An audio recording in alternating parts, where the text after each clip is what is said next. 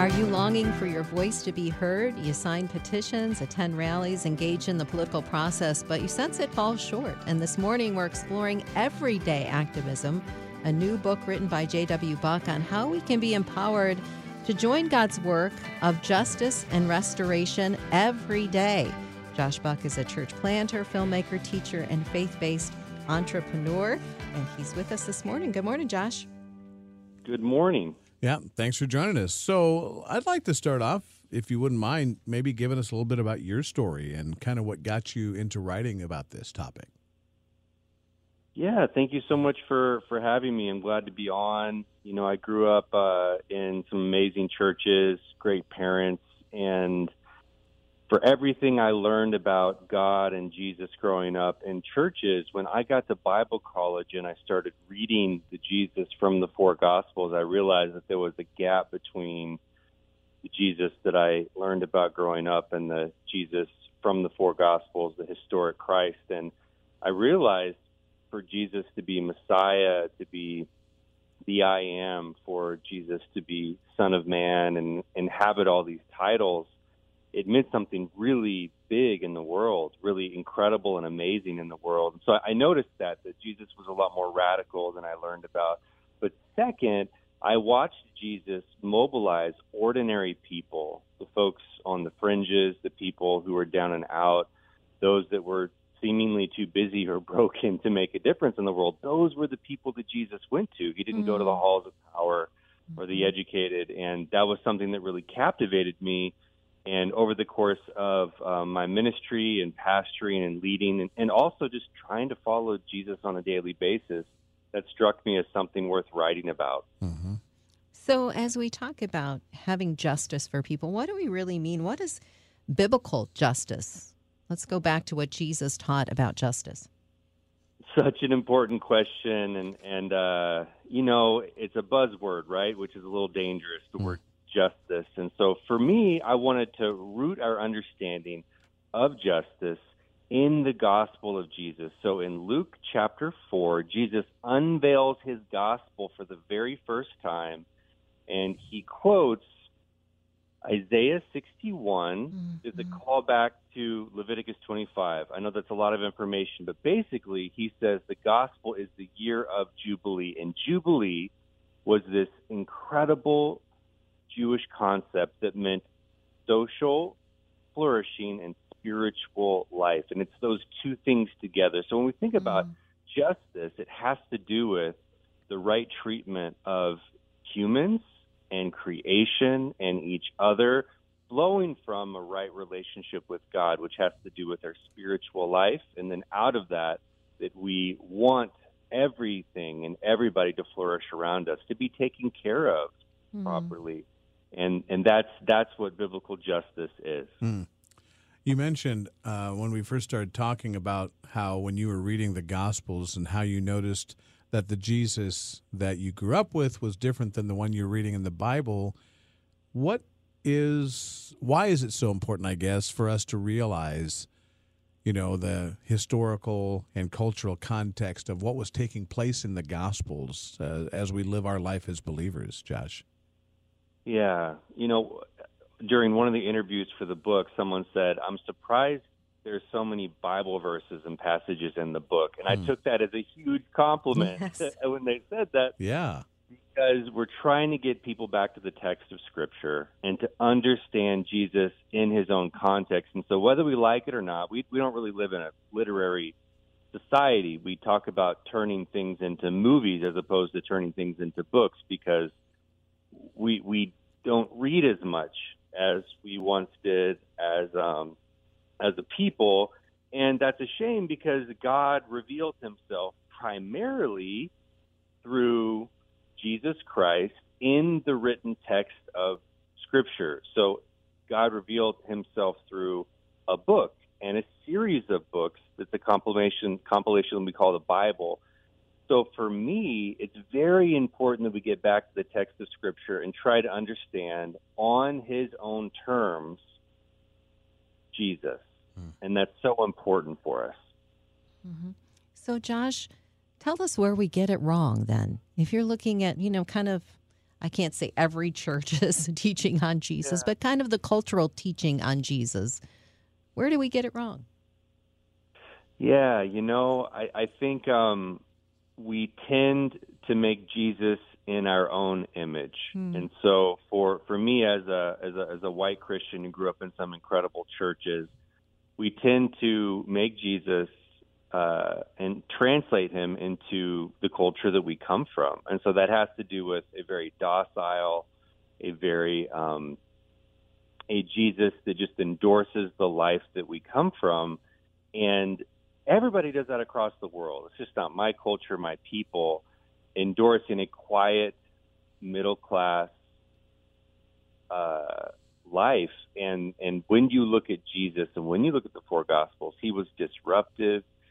He was somebody that brought us into the radical call of God in the world, where we're willing to follow Jesus into Jubilee. And this is something that you actually don't have to leave your everyday life for. Some people do need to leave to become missionaries. Some people do need to leave their jobs to follow Jesus. But, 95% of us just need to find out how to do that on a daily basis. So for me, that cares about, the work of justice, seeing that in the life of Jesus, it's all about following the regular practices of Jesus, the radical practices of Jesus on a daily basis to create that social change. Mm-hmm. That's good. So we're talking with Josh Buck about the book Everyday Activism, and the subtitle of that is Following 7 Practices of Jesus to Create a Just World. So what are some of those practices that you highlight? You don't have to go through them all, but what some of the practices you talk about in the book? Yeah, so I highlight 7 passages from the life of Jesus where he's teaching us both in his declaration, but also in his action, how we can follow him on a daily basis. So a few of them, for example, would be love and forgiveness. That's just 2 of the 7. Mm-hmm. And trying to understand how to love people better on a daily basis. Jesus, the parable of the Good Samaritan, the story I interpret from the life of Christ, it's a very actually ordinary story that Jesus tells with a radical twist. That somebody in their everyday life going about down a common road and finding somebody that is hurting, and this person, the Samaritan, taking care of this Jewish man on the side of the road and asking the question, what does it mean to love our neighbor? And really, we see Jesus turn neighbor love on its head, challenging everybody who follows Jesus to love people that are difficult to love, that are outside of our social groups, that aren't the people that live next to us and vote like us and talk like us, but the people that are outside of the type of groups that we typically would be around. And Jesus says that's what it means to love your neighbor just like I loved you on the cross in the gospel. So that's just one of the 7 that I highlight in the book. That's so good and such a challenge. Yeah, that's for sure. For us. Josh, earlier you mentioned in the conversation about people being, we wanting people to flourish, wanting people around us to flourish. And we see a lot of brokenness in our world right now, and we see a lot of not flourishing. So how do we turn this around? How do we keep going? How do we not get discouraged when we see just, a lot of hurt and brokenness around us? It's hard. I'll tell you that. And I would say for so many Christians, we teeter between hope that we can have a better day, we can make a difference, and despair, and going like, why in the world am I trying? Because it's so hard and there's so much brokenness in the news, and the climate we live in is just constant negativity, and even social media.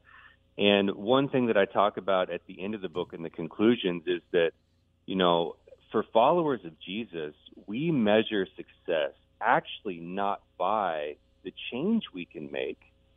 We measure success by faithfully following Jesus, come what may. And that's so important for Christians to remember, especially as we look back over church history.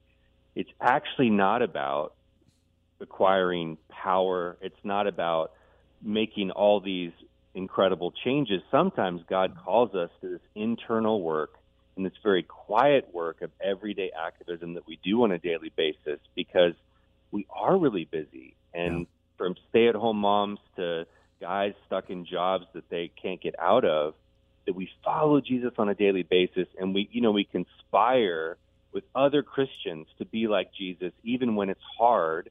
Yes. And every day when we lay down to go to sleep at night, we have to ask ourselves, was I more like Jesus, and was I sharing Jesus with others? And that's our measure of success as Christians. Amen. That's for sure. All right. So, Josh, before I let you go, I want to give all of us some marching orders here on how we can put this into action. How can we move forward and really do what you're saying and be those everyday activists? What's your marching orders for us? So, two things I want to leave your audience with, and thank you guys so much for having me on. The first thing is we need to understand the gospel in a holistic way. When Jesus introduced his gospel, it was holistic. That means it was about spiritual life and bending the knee to King Jesus and asking God for forgiveness for our sins and following him. And it's also about being motivated towards action in the world and our faith getting legs and being the hands and feet of Jesus. That's the first thing, is we're bound by the spiritual life and social flourishing. The second thing is, if anybody picks up the book or doesn't pick up the book and they hear this, just get into the Gospels, get into the 4 Gospels, and get to know the biblical, historical Jesus. He will surprise you and comfort you, and it's also jarring to see our Messiah in action, and that would be what I would ask us to do. It's called Everyday Activism, following 7 practices of Jesus to create a just world. And Josh Buck is the author and our guest this morning. Appreciate you, brother. Thank you so much for joining us today. Thanks again for having me.